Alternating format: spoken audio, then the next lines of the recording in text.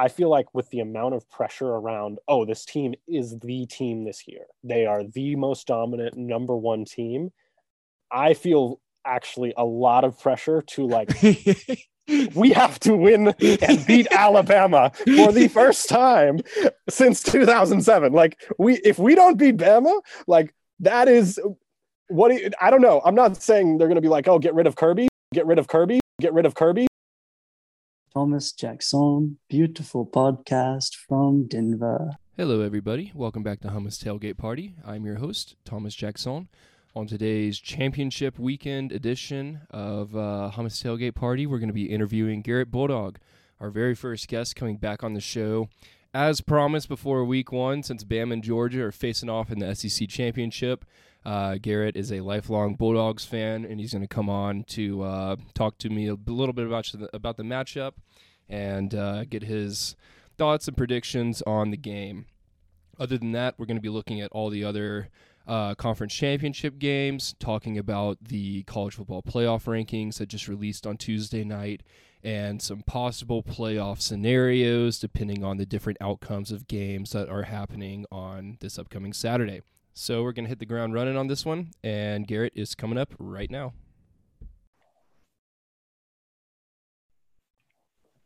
Yo. All right, back where we started, week one.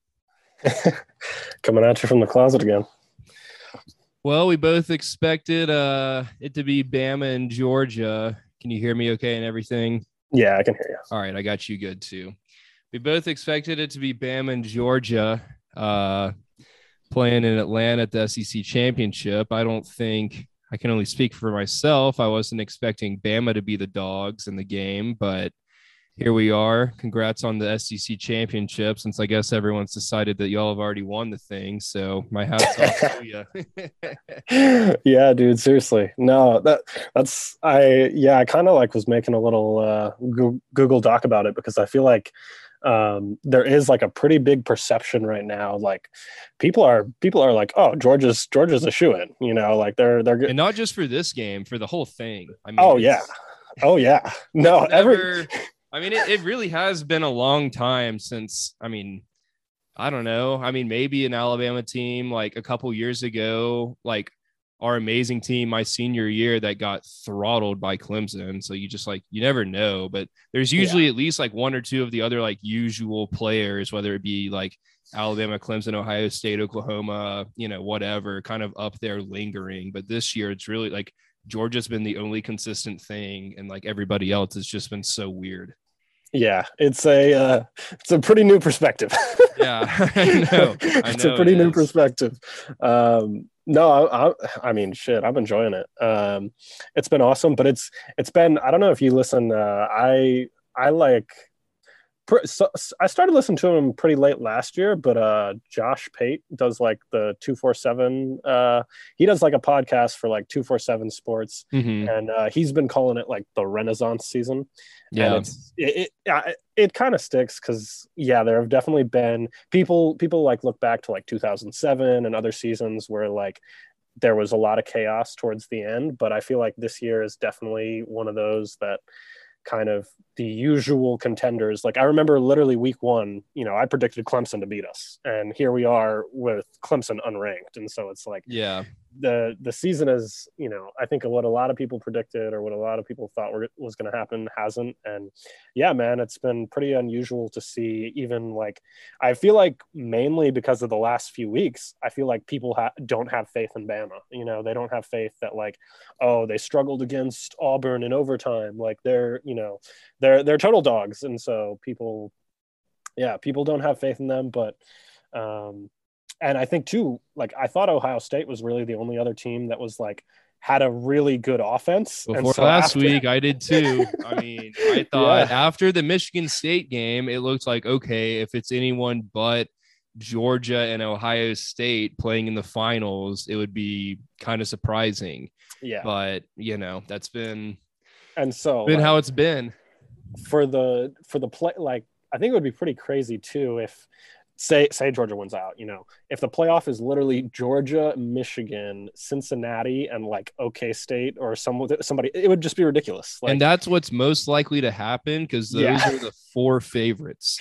And like kind of before and after, or I guess just after on the podcast, this interview, I'm talking about like mostly those games, since those are like the 4 games that have playoff implications, since like the Pac-12 and the ACC have played themselves out of it. Exactly. But and then I'm gonna like talk about different playoff scenarios and everything. And yeah, like that's the most likely scenario to happen, because all of those teams are the favorites. And I think all of them, I've got the lines right here. So Georgia's I'm seeing like 6.5 point favorite over Bama. Yeah. Oklahoma State's right there at like 5.5 over Baylor.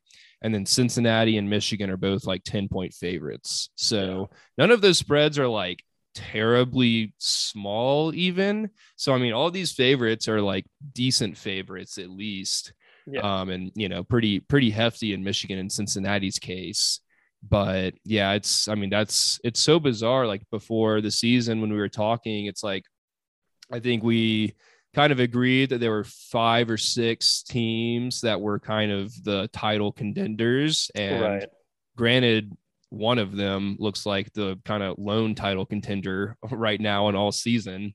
But, between Georgia, Bama, Clemson, Ohio State, Oklahoma, I feel like there's one maybe I was forgetting about, but out of those, like Texas A&M even was kind of like A&M was kind of fringe. Yeah. They definitely had high hopes, but out of those, at least just 5 teams, or maybe Oregon, I don't know. But out of those definitely those 5 that we've seen up at the top year in, year out.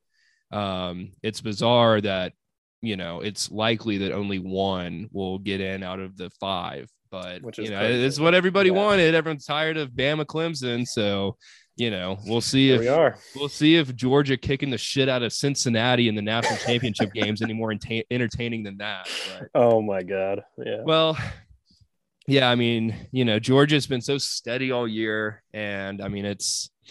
I feel like we're just in like each other's shoes right now. Like it's as weird as it is for you to be flying this high into this game. It's kind of weird for me. We haven't been an underdog since 2015 when we were an underdog at Athens. That was after Ole Miss beat us for the 2nd time in a row, and the dynasty was declared dead and all that fun jazz. But I think Bama was like a 3-point underdog, and we won that game pretty easily. But it's been 6 years the last time that we were the betting underdog. So, and I think kind of funny, we can mention it in the podcast, but I think that was the catalyst for Kirby Smart, like for Mark Richt getting fired. That was kind of the game where after we got our butts kicked by y'all in 2015, they were like, all right, cut the leash on Mark Richt and picked up Kirby. Yeah. Because it like a couple of the previous ones between the 2 of our teams were kind of close classic battles and stuff, but that one was just it was pretty ugly from the get-go. But Georgia's been flying high all season. Bama is literally limping into this game. We might only have one scholarship running back in our backfield because Brian Robinson pulled a muscle in his leg there at the end of the Auburn game. So right now, Trey Sanders, who is actually a recruit that we flipped from Georgia, is looking like the possibly the only scholarship running back. So that's only slightly horrifying against that defensive line for the Dogs. Couple of notes I had, just kind of general fun facts and stuff.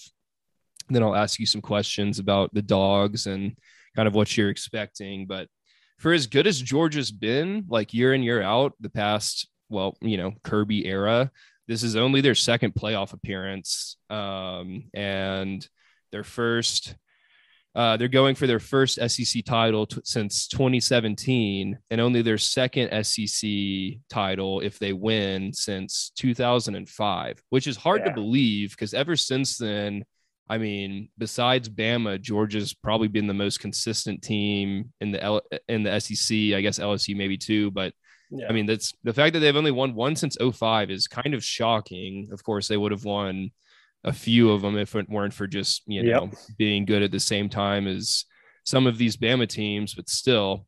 And even that they've only made one playoff, which, I mean, they obviously were that close to winning it then and had that classic game against Oklahoma in the Rose Bowl. That was so awesome, but oh my God, feels like they're just kind of hanging around every year. And then this just happened to be the year that they didn't lose a random game to like South Carolina that no one saw coming. Like this team was consistent and able to get it done. So even though Georgia's been so good basically our whole lives, it's they've had a hard time kind of actually, they'll get to the door, but hard time busting it down.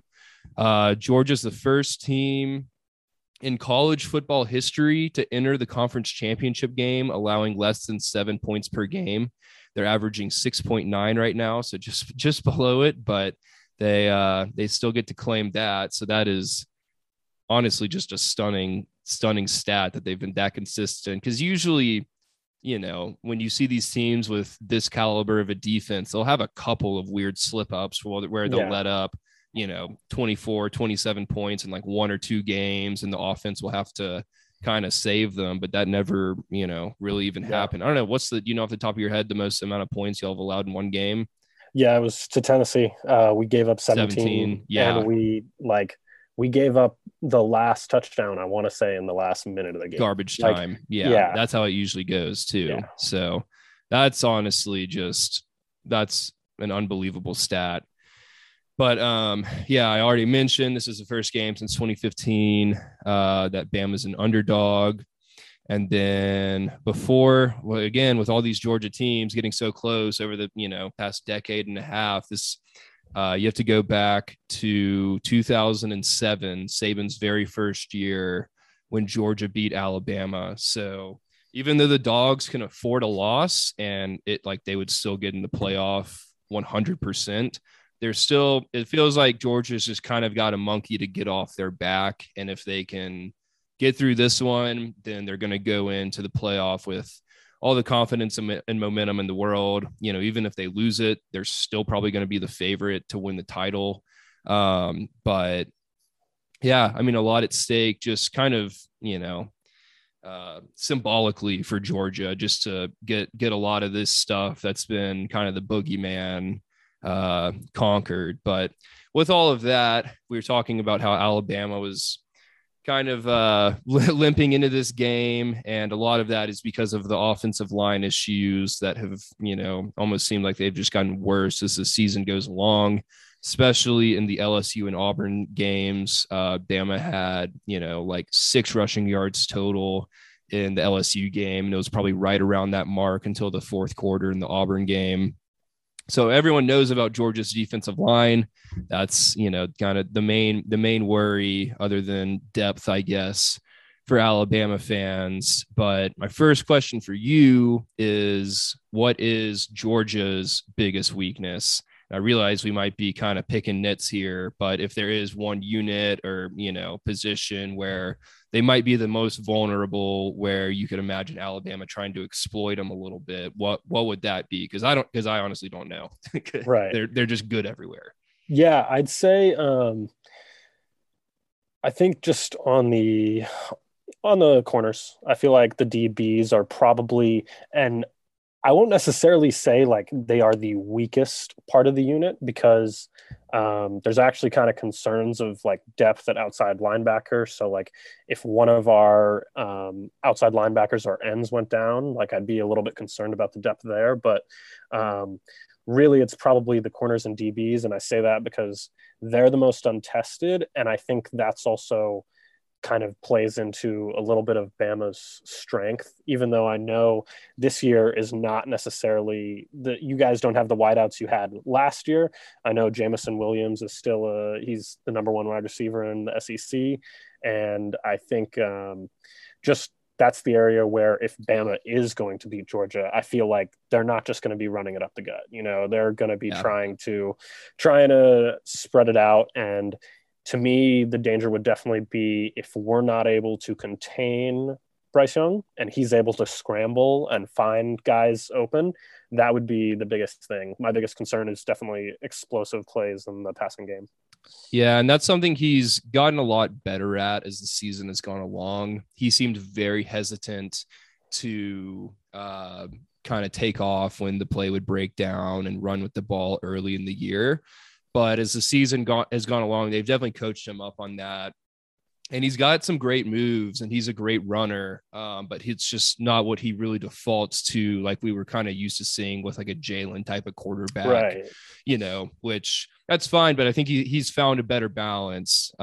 So we'll keep an eye on that, I guess. But what type of game, as far as, maybe if Georgia wins this game, it might just look like every other game y'all have played this year, just kind of suffocate, overpower, and, eventually build yourself a nice little lead that you can coast on. But I'm more curious, what type of game would you imagine it being like if Alabama were to win and it didn't kind of go like the typical 38-10 Georgia win that we've seen them play like basically 12 games in a row now? Yeah, seriously. Like whether it be like higher scoring, lower scoring, like what do you think that would look like? So I think it's a game where Georgia, number one, has a slow start. So if Alabama can get a few 3-and-outs, and like I think the biggest thing in really last year's game, because Georgia came out with a lead even against you guys in 2020, leading at half. But I feel like last year's game, the offense stalled. And so I honestly think that's just to me the biggest concern is not even necessarily Georgia's defense, but I want Georgia's offense to be able to kind of control the game. As much as it's like about our defense, I feel like my biggest concern, or what I think plays into the Alabama script, would be if Alabama's on offense more. So like if Bryce Young is dictating the game, if he's able to, like I said, scramble, make big plays, and it's a close game late, that would be the biggest concern. Because, everybody can kind of talk crap about, how Alabama played for the first, 58 minutes against Auburn, but you leave 1 minute left and you have, again, him at quarterback. I think that's just what like scares me the most is he had a 97-yard drive last week with less than a minute left. And so I would, to me, for Georgia to win, they actually need to win in a dominant fashion, because something that's really been just overwhelming as a Georgia fan is these SEC championship games where we've been the underdog and we've come out with a lead, whether it be, I think we've had like up to a 17-point lead against you guys. It may have been 14 points, but something like that in the SEC championship in 2018. And of course the national championship in 2017, we were leading, but we let you stay in the game. And so like, that's where we've been hurt by quarterbacks late. And so that would be my biggest concern is obviously the past, which is reminiscent of late comebacks that Bama's made. And then I would say if Bama comes out, slinging it immediately and we're not able to get pressure on the quarterback, that's something I'd be concerned about, because coming from the position of usually being the underdog and playing the number one team, I feel like when you're playing the number one team, you play up to the competition. And so I actually think even though the offensive line, everybody's like, oh, Georgia's going to be looking their We've been playing defense down to it lately. Yeah, so exactly. Maybe playing a better team will, I don't know, weirdly make us play kind of above our level. But well, that's just like, to me, I kind of look at it like, okay, with everything that happened last week against Auburn, like, I feel like the Alabama offensive line, they have to play a better game. They literally have to. And so like, if they don't, there's just, and I mean, as much as they suffocated us, like Georgia's defense is so much better. So like, they're going to have to, well, and that's have a revelation, find Jesus, something. I don't know, because. Well, and I've coming from following a Georgia team that has always, maybe had one or two losses and been on the outside looking in or close to a playoff, like those one or two losses were usually the adversity that meant, okay, by the end of the season, we're playing our best football. And so that's where I feel like Alabama and some of these really close games, like to me, my fear is that they're in the position to come out and play their best game in all phases and be ready for a 4-quarter game. Say Georgia hasn't played a 4-quarter game since more or less Clemson. So for Georgia to still be in the game late in the fourth quarter, I think that's something that could be a concern. Also, I'll interrupt to say, and this is kind of what I hate the most out of the whole situation that we have here. Hate it more so than us being an underdog. I mean, I kind of like being an underdog is like a little bit fun. I can just like play into that for, it's been a long time, but I don't like that Georgia doesn't have to win this game, because everything that you're saying and everything that's happened in the past, it's like if it got to the fourth quarter and it's like, here comes Bama, they just made it a 1-score game, blah, blah, blah. And like Georgia is like panicking, like, oh my God, we have to win this game or else we're not going to make the playoff. Like that doesn't exist. So I feel like where they have stalled, especially the offense in the, like third quarters of like the past 3 or 4 games that we've played, it's like there was a lot on the line in those games, whether it be the SEC, the nation, whatever. I feel like they're going to be able to come out and play looser. And if they do get a lead, I feel like not just because they're a better team this year than they have been in the past, but I feel like they're going to be able to like just take a deep breath, which they haven't been able to do in previous games, and just be like, hey, you know what? Like whatever happens. We're going to the playoff either way. If we don't get them this time, we can get them next time. Yeah. And like, I hate that part of it, because like nothing, we would want nothing more than y'all to be like, oh shit, they just made it a 7-point game with 8 minutes left in the fourth quarter. It's like that, like we feed on that. And like now, while it would still be, I feel like beneficial for the program and Kirby and just certainly the fans to kind of just get over this hump and go into the playoff undefeated. It's not like it has been the past like few games, so that if that could only help y'all. I agree. The situation is like totally different this year. I guess the one thing that like even and maybe this is just me individually, but like I feel like with the amount of pressure around, oh, this team is the team this year, they are the most dominant number one team, I feel actually a lot of pressure to like we have to win and beat Alabama for the first time since 2007. Like if we don't beat Bama, like that is I don't know. I'm not saying they're going to be like, oh, get rid of Kirby, but it's like you can't, I don't know. To me, some people might want to beat Alabama as bad as they want to win a national championship. Or I feel like almost, I don't know how to put it, but like Georgia beating Bama is the Braves getting over the Dodgers and getting to the World Series. Like that's a great comp. Georgia needs to beat Bama. They need to go through the tide to get there, and for this to be their year. Like and if y'all do, it'll make it better if or when you get on top, because that's how it was with the Braves. Like we could have played, the Cardinals or the Giants, who are great teams, but getting past the Dodgers after blowing the 3-1 lead to them it definitely made it sweeter. And then like playing the Astros with all that's gone on with them, instead of playing like the Rays or the White Sox or, great ball clubs. But yes, it made it sweeter, and it's, it's only right that we're standing in y'all's way on your heroic campaign. Yeah. But what was I going to say? I just had something for you. Oh yeah. So little funnier question with the Braves. So everyone said like, oh, no one could believe the Braves actually did it and didn't blow it. I was waiting on them to collapse, even deep into the game 6 of the World Series when we clinched the damn thing. But some people have theorized, the Braves broke the curse. And I know Atlanta United won it a couple years ago, but, let's be real. Like, it's the Braves, Falcons, Dogs. Like, the Braves, like, finally snapped the curse that's been going on and haunting that city and state for 25 years.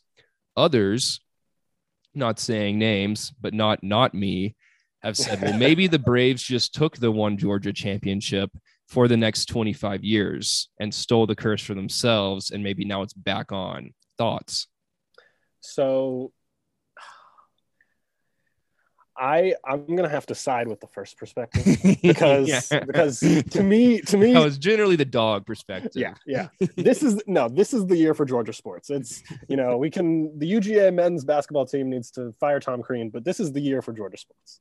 And so I'm on the belief that like whether it was a curse or not, the Braves snapped it. But I also too, there was this hilarious ESPN interview like going into the season.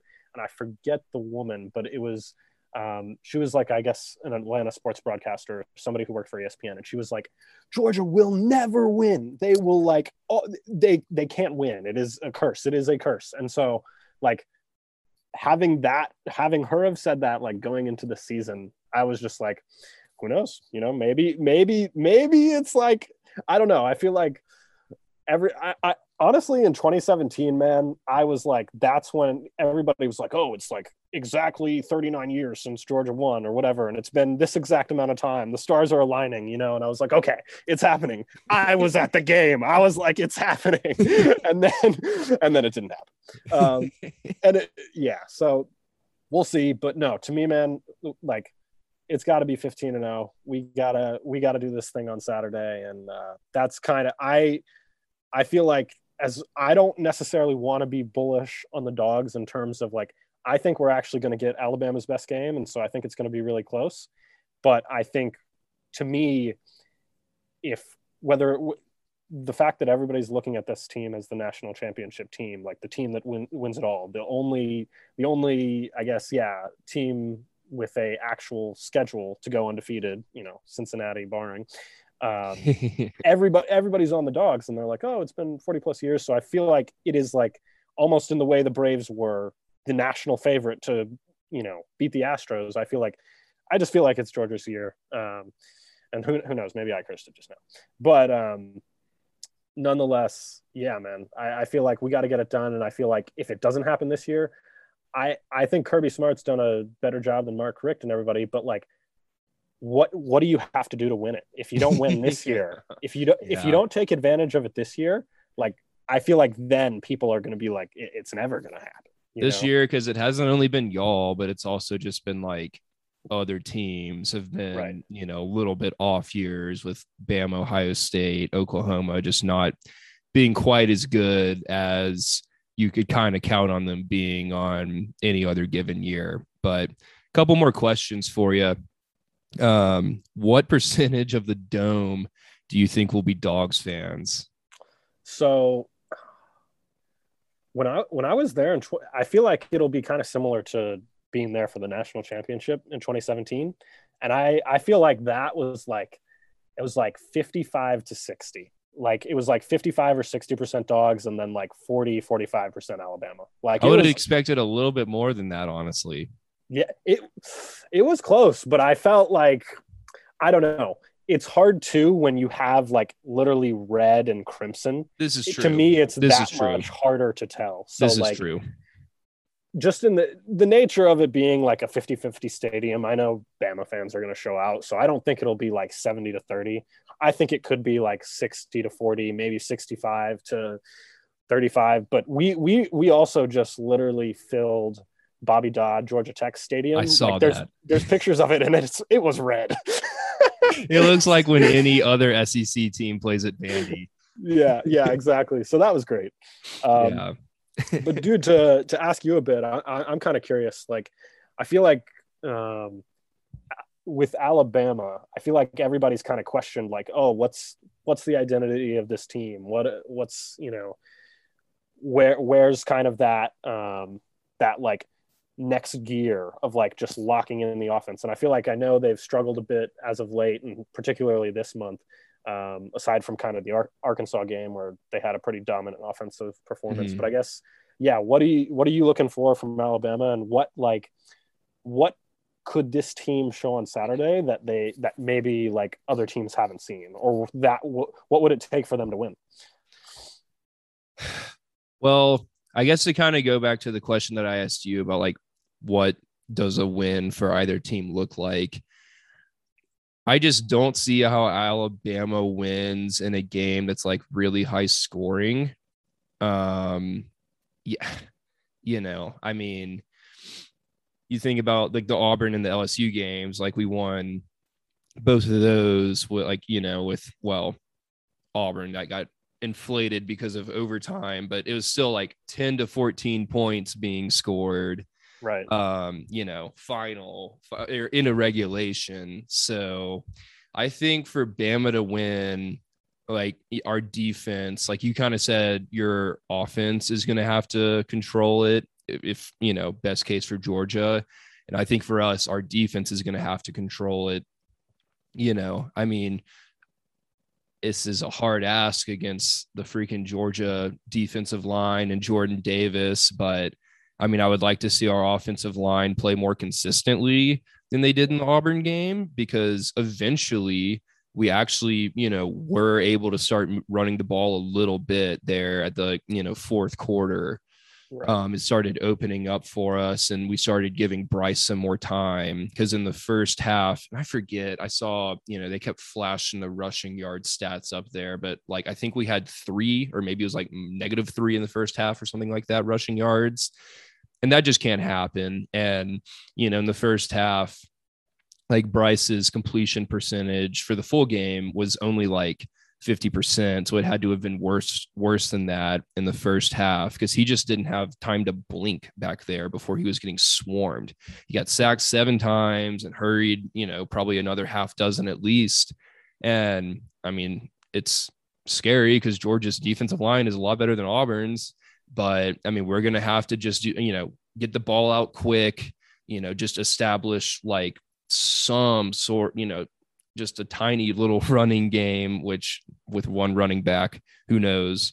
But, if we can just hopefully get on the board sooner than we did in the Iron Bowl, and our defense, I mean, I trust our defense to keep the game manageable, at least through the first half. But like, if our offense plays as poorly as it did this week, as it did against LSU and Auburn, then our defense isn't going to be able to like y'all's offense is better than LSU and Auburn. So our defense isn't going to be able to keep us in the game for four whole quarters. So our offense is going to have to show up at some point.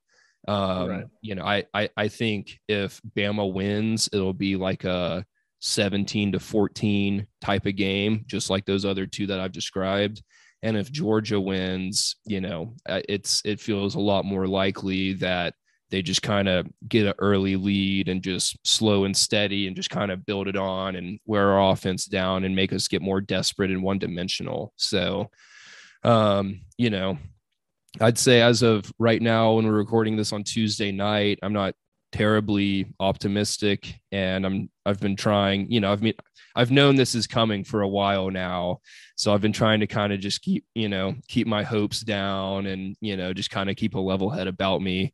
I know when I wake up Saturday morning, all that shit will go out the window and I'll be ready to win this thing. But I don't know. I mean, it's going to be extremely challenging, and I'm excited to see what Saban draws up, especially for the offense, to try to get some new looks and just get a little bit alive. But I'd feel a lot better going into this game if we weren't just kind of like struggling with every team we played in November. It looked like a couple games there after A&M when we beat Mississippi State and then wound up running away from Tennessee. It kind of felt like, okay, like, let's gear up and be going into this thing full steam ahead. And it's kind of anything but, even when we are rolling off win after win. But yeah, I kind of have no clue right now what to expect. I could see it either way. Yeah, dude.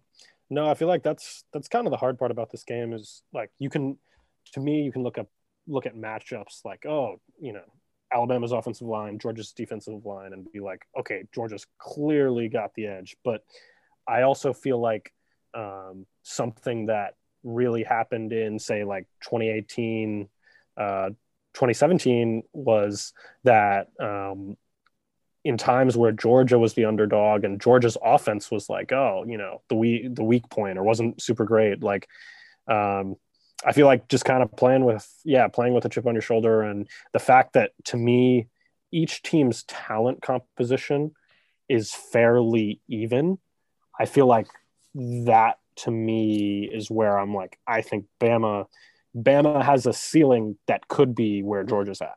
I feel like their potential could be a game that is, really close. And I feel like, I'm curious to see how we play against Alabama's defense from our offense, because really our offense has been actually, like, it's been interesting because, some people are like, oh, it doesn't get a whole lot of attention. And then people will be like, actually, it's extremely efficient. And if you take out, like, oh, in the fourth quarter, they're literally just running the ball because you already have a 21-point lead, like, Georgia's offense is really efficient, and so it's going to be an interesting matchup, but I do feel like we have improved offensively under Todd Monken since last year. So similarly, I'm curious to see what our offenses kind of do and how the defenses respond. Cause I think, the first half is one thing, but as we've seen in this game in the past, like,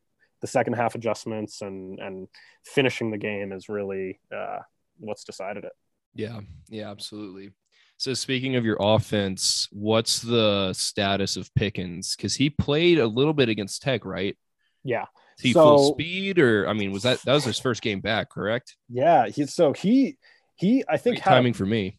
Yeah, right. He had a relatively minor ACL tear, from what I understand. Like, he was running routes back in October, so, like, he's been coming back. I wouldn't say he's 100% because of, and I'd say that's mainly because he doesn't have, like, a whole lot of game speed experience. So in terms of, like, really blocking like, he got in for 2 or 3 plays against Georgia Tech. And honestly, if Georgia is confident on offense, and I'm like, to me, the only reason why I think he actually is going to be a larger contributor is if we're on our heels. Like, okay. I feel like Kirby Smart has been very tentative with injuries. So I feel like George Pickens is, like, getting him out there was intentional to make Alabama have to think about his number, he'll be on the field, but I would be surprised if he was like, yeah, exactly. I see him being a decoy this week. Because also, if I get it, if it's a close game, just kind of throw everything you got. But if Georgia's offense, is rolling along okay, and you can keep them safe and healthy this game, then he's got another month to rest before the semifinal. So that'll be interesting to see. But yeah, it wouldn't be surprising if he's mostly as a decoy. Yeah. Also, have you, like, as far as Brian Robinson, do you expect to see him, or do you feel like he's not really? Yeah. I mean, I've seen a couple quotes, he's questionable. I haven't seen anything super convincing one way or the other, but I mean, he pulled a muscle, and, even if he does play, I don't know if he'll be 100%. I mean, even a 80% B Rob would be great just to give us someone else, but so I don't know. I mean, I feel awful for him. He's a 5th-year senior from Tuscaloosa, and, he's waited a long time to get his starting reps. How much this has to mean to him, but I hope he can play, but if he doesn't, I wouldn't be surprised. And, Trey Sanders has been waiting a long time for this too. So I hope, regardless of the outcome of the game, I hope he kind of shines now that he has the spotlight on him for truly the first time in like 3 years with all of his crazy injuries and stuff. So we'll see, but it's sounding like they're more and more kind of getting ready for one scholarship running back committee. Jeez. Yeah. Oh my gosh. So Wow. yikes. Yeah. So we'll see some Slade Bolden in there. Hey, I think so, because a couple weeks ago you probably saw it, but they were saying he was taking emergency third team reps when it was only B Rob and Trey Sanders. Yep. So that would imply that he's now taking emergency second team reps. And outside of that, I don't fucking know, man. Let's just run Bryce. Yeah. I don't know. Just a quick, I guess, a little bit on Trey Sanders. I know he was like extremely talented coming out of high school. Sounds to me a little bit similar to like Zamir White. He tore 2 ACLs like back to back after he got to college. And so he's like finally now, I think, in his senior year, and of course, one of the lead backs for the Dogs. But has Trey Sanders been running with Bijan, is it Bijan Robinson? No, that's actually the Texas running back. Yeah, Brian Robinson. Yeah, B Rob. Yeah. But so Trey has been really only getting. Sorry, my Microsoft Authenticator is going ham on me right now. My Teams popped up. So he's been like the third or fourth string back most of the year, but we've just had guy after guy get hurt. So I don't know if he started the season as the third string, I believe, because he got some touches in the Miami game. I think he actually scored that game just in garbage time.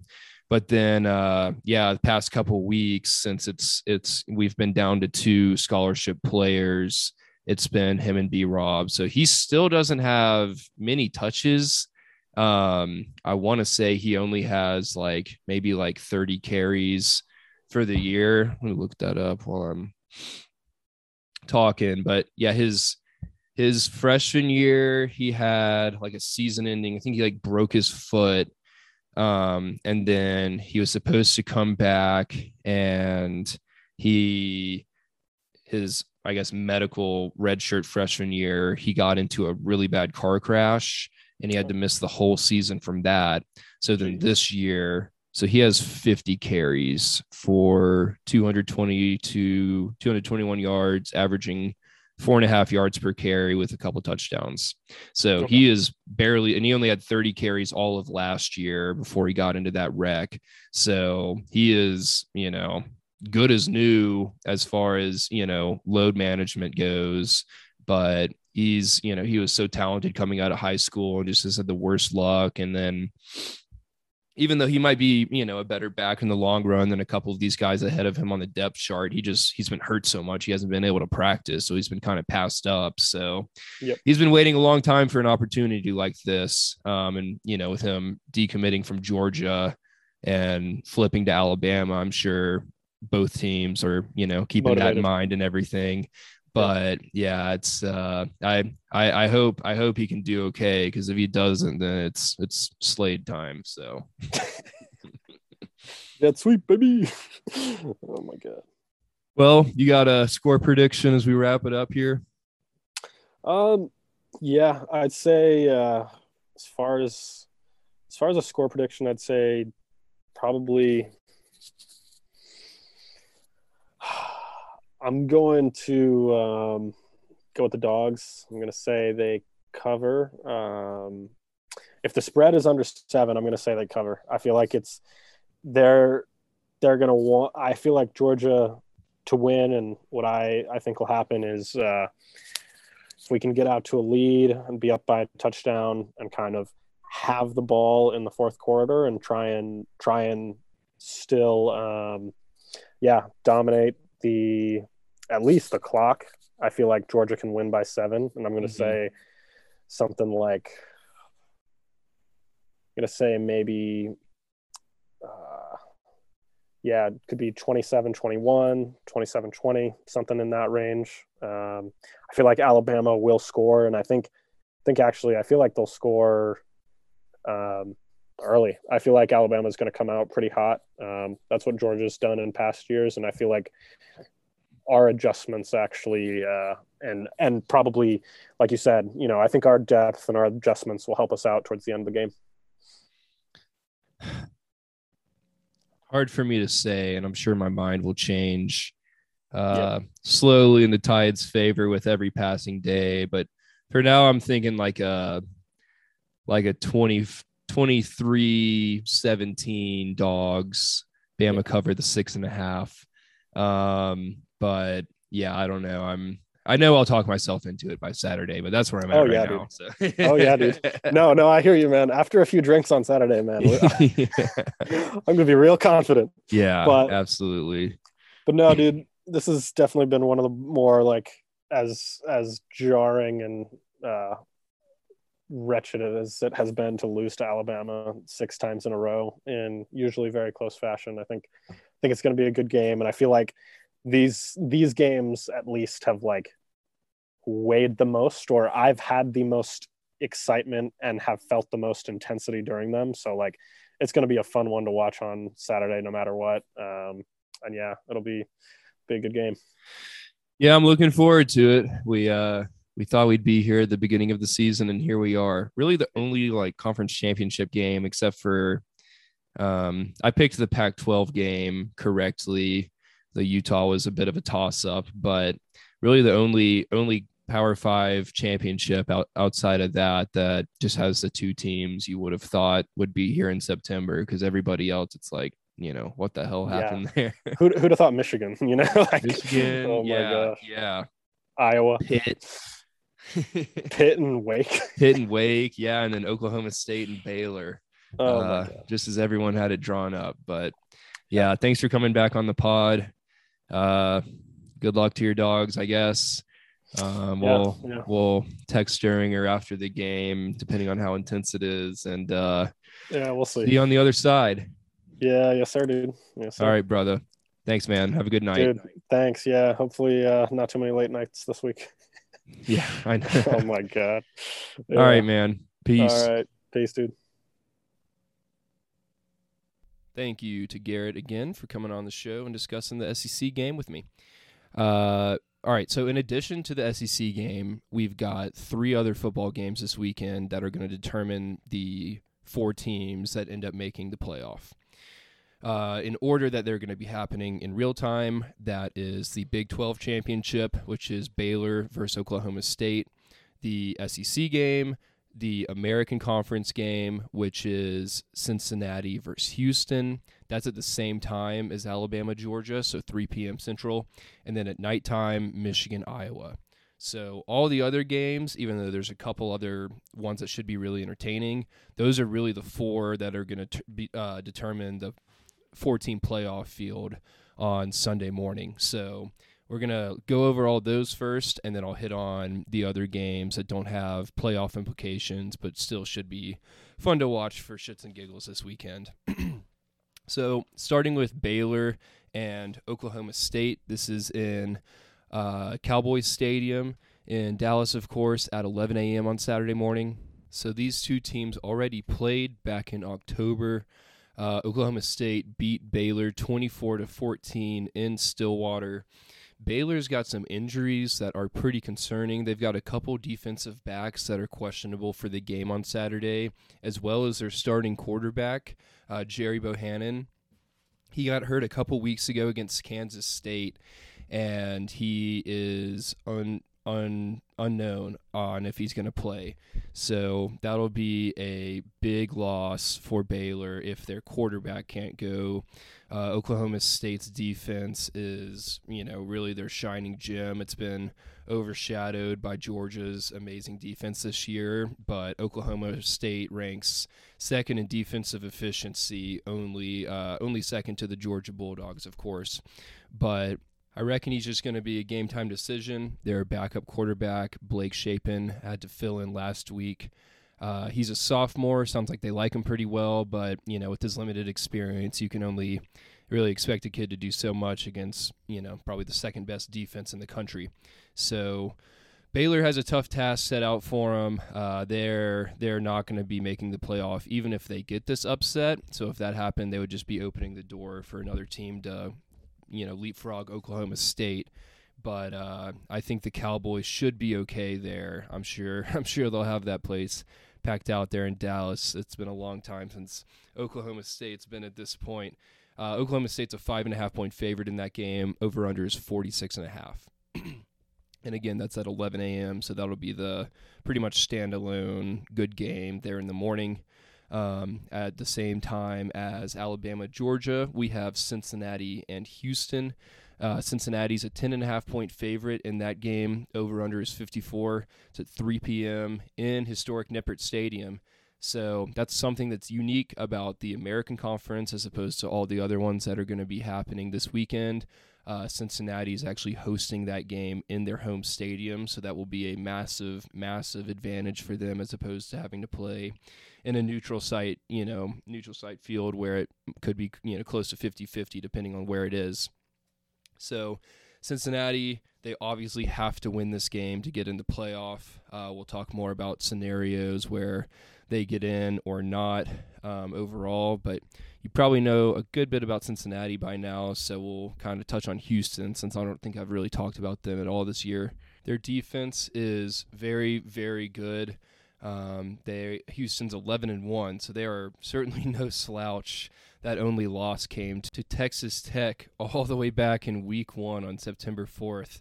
Ever since then, they're riding an 11-game winning streak into this conference championship game, including 4 straight double-digit wins in the month of November. Granted, not against very good competition, but nonetheless. So even if Houston didn't lose that game to Texas Tech, which I'm sure they've been kicking themselves all season about, since Texas Tech, if they played now, I think Houston would probably win that ball game. But if they didn't win that, then they could be in Cincinnati's spot fighting for a playoff spot as well. But I'm sure they're excited to be playing the role of a potential spoiler for their in-conference foe. So that should be a good one. Cincinnati's a 10.5-point favorite, but if Houston keeps it in there, maybe keeps it low scoring, it'll be interesting to see how Cincinnati plays in the second half with everything that's on the line. Last and certainly not least of all of the playoff-relevant conference championship games, 7 p.m. in Lucas Oil Stadium in Indianapolis, we have Michigan and Iowa playing for the Big Ten championship, just as everyone expected before the season. Michigan's a 10.5-point favorite. Over-under there is 13. No, just kidding, 43.5. But still, how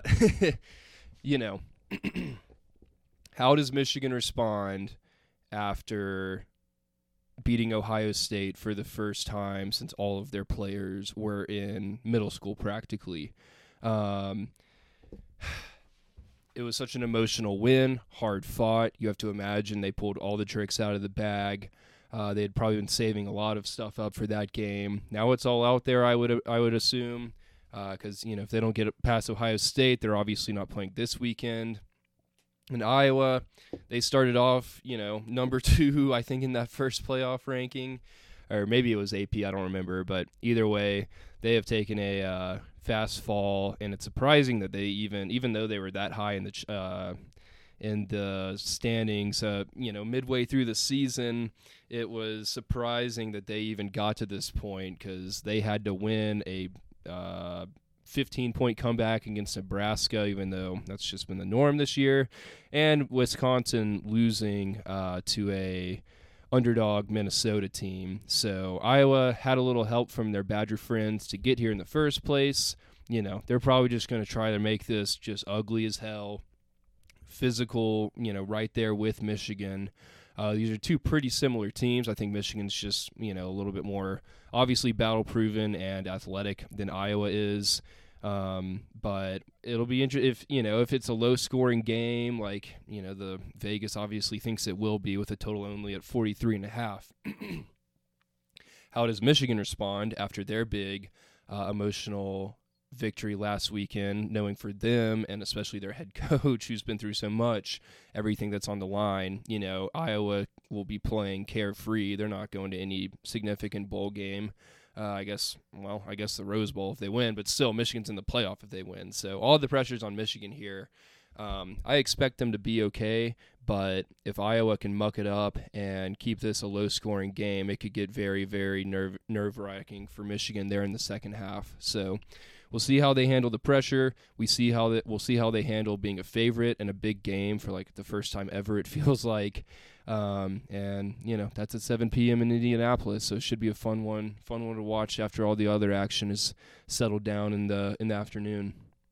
Couple more quick ones that I want to touch on that aren't necessarily playoff relevant, but still should be fun games. On Friday night, we actually have the Pac-12 championship. That's at 7 p.m. Central in Allegiant Stadium in Las Vegas, a.k.a. the Raiders Roomba. Oregon plays Utah yet again. They played just 2 weeks ago in Salt Lake City, and Utah absolutely drug that ass. Utah is still only a 2.5 or 3-point favorite, depending on where you look. The over-under is 59.5.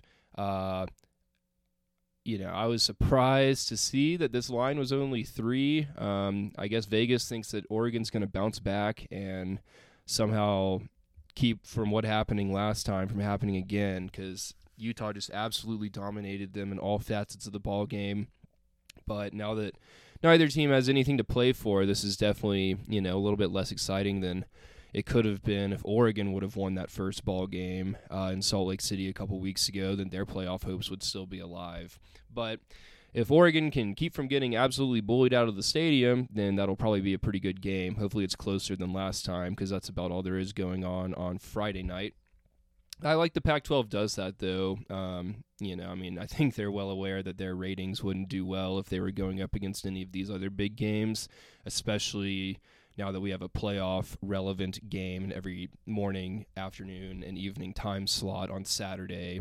And they've done this on Friday night in the past, but I like that they moved it to Vegas instead of, playing it in San Francisco, where there would literally be less people than at a Huntsville High game at Milton Frank on a Thursday night.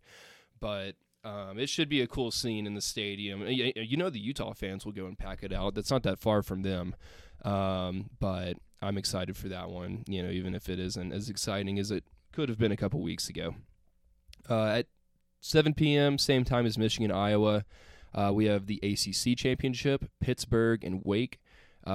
Pitt is a 3-point favorite in this one, and contrary to the other game happening at that time, this should be a high-scoring shootout, probably lots of craziness happening.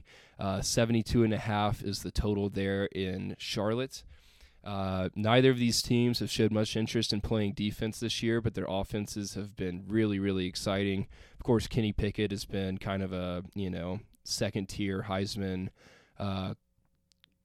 caliber quarterback, and Wake has had a hell of an offense on their own. So even though the winner of this will just be going to, I guess, the Orange Bowl, it'll still be exciting to see which one can come out on top. And, with a total like that, if it gets anywhere close to it, it should be a really fun, high-scoring ball game that hopefully lasts a little bit longer than the Michigan-Iowa game does, so we can catch that at the very end. And last but least, USC at Cal.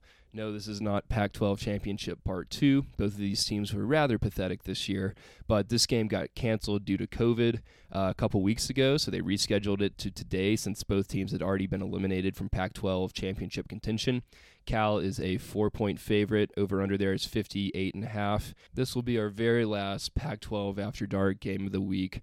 Pour one out. It's been fun. It always is. And I'm glad that we have one stupid, meaningless game left to watch after all of these actually important, great matchups on Saturday. This doesn't start until 10 p.m. Central, so it will truly be kicking off right when all the other action ends from prime time on Saturday night. I have no idea what's going to happen. USC obviously has their team has not been as good as Cal this year, but they just got Lincoln Riley, in case you didn't hear. So maybe that'll spark a flame under their ass and come out and play hard. I guess he's coaching in that game. I don't know. It's just that's a weird situation with him showing up with one regular season game left. But yeah, 10 p.m. Central in Berkeley. Let's get weird with that one. All right. Lastly, we'll go over some playoff scenarios to wrap this guy up. Big picture, the ACC and Pac-12 are eliminated, as we've kind of already discussed, the games that actually matter. Now, the playoff rankings just released on Tuesday night. So, really the top 6 teams that are competing for the 4 spots, everybody past that is either inactive or essentially eliminated already, regardless of what happens this weekend. So number 1, of course, is Georgia. Number 2, Michigan, who moved up from number 5 after beating Ohio State. Number 3 is Alabama. They stayed put. Number 4 is Cincinnati. They stayed put. Number 5 is Oklahoma State, who moved up a couple slots and jumped Notre Dame after their victory in Bedlam. And number 6 are the Fighting Irish. Out of those top 6, Notre Dame is the only team that is not playing this weekend since, of course, they're so bravely independent and do not have a conference championship game because of that. So the SEC is really the only conference that is guaranteed to have at least one team in, and they're the only conference that has the possibility of 2 teams getting in if Alabama were to win. The Big 12 and Big 10 are at risk of having nobody in, along with the ACC and Pac-12. If Michigan and Oklahoma State were to lose, then they could essentially forfeit those spots to Cincinnati, Alabama, or Notre Dame. So SEC, the only one guaranteed to get teams in, as I'm sure everyone else in the rest of the country loves to see. So there are 5 teams where if they win this weekend, they are basically 100% going to be in. Or I take that back. Probably 4 teams this week win and you're in. Alabama, Georgia, Oklahoma State, Michigan. I left Cincinnati off of that list because if Alabama wins, Georgia and Alabama both get in, and if Oklahoma State and Michigan both won as they're favored to do so, then there is a world that's going to make it really hard on the playoff committee, or maybe it won't be that hard. Maybe they just leave Cincy out and don't think twice about it, but it's definitely a possibility. There's only one team, as I've alluded to, where they will be in even if they don't win, and that's Georgia.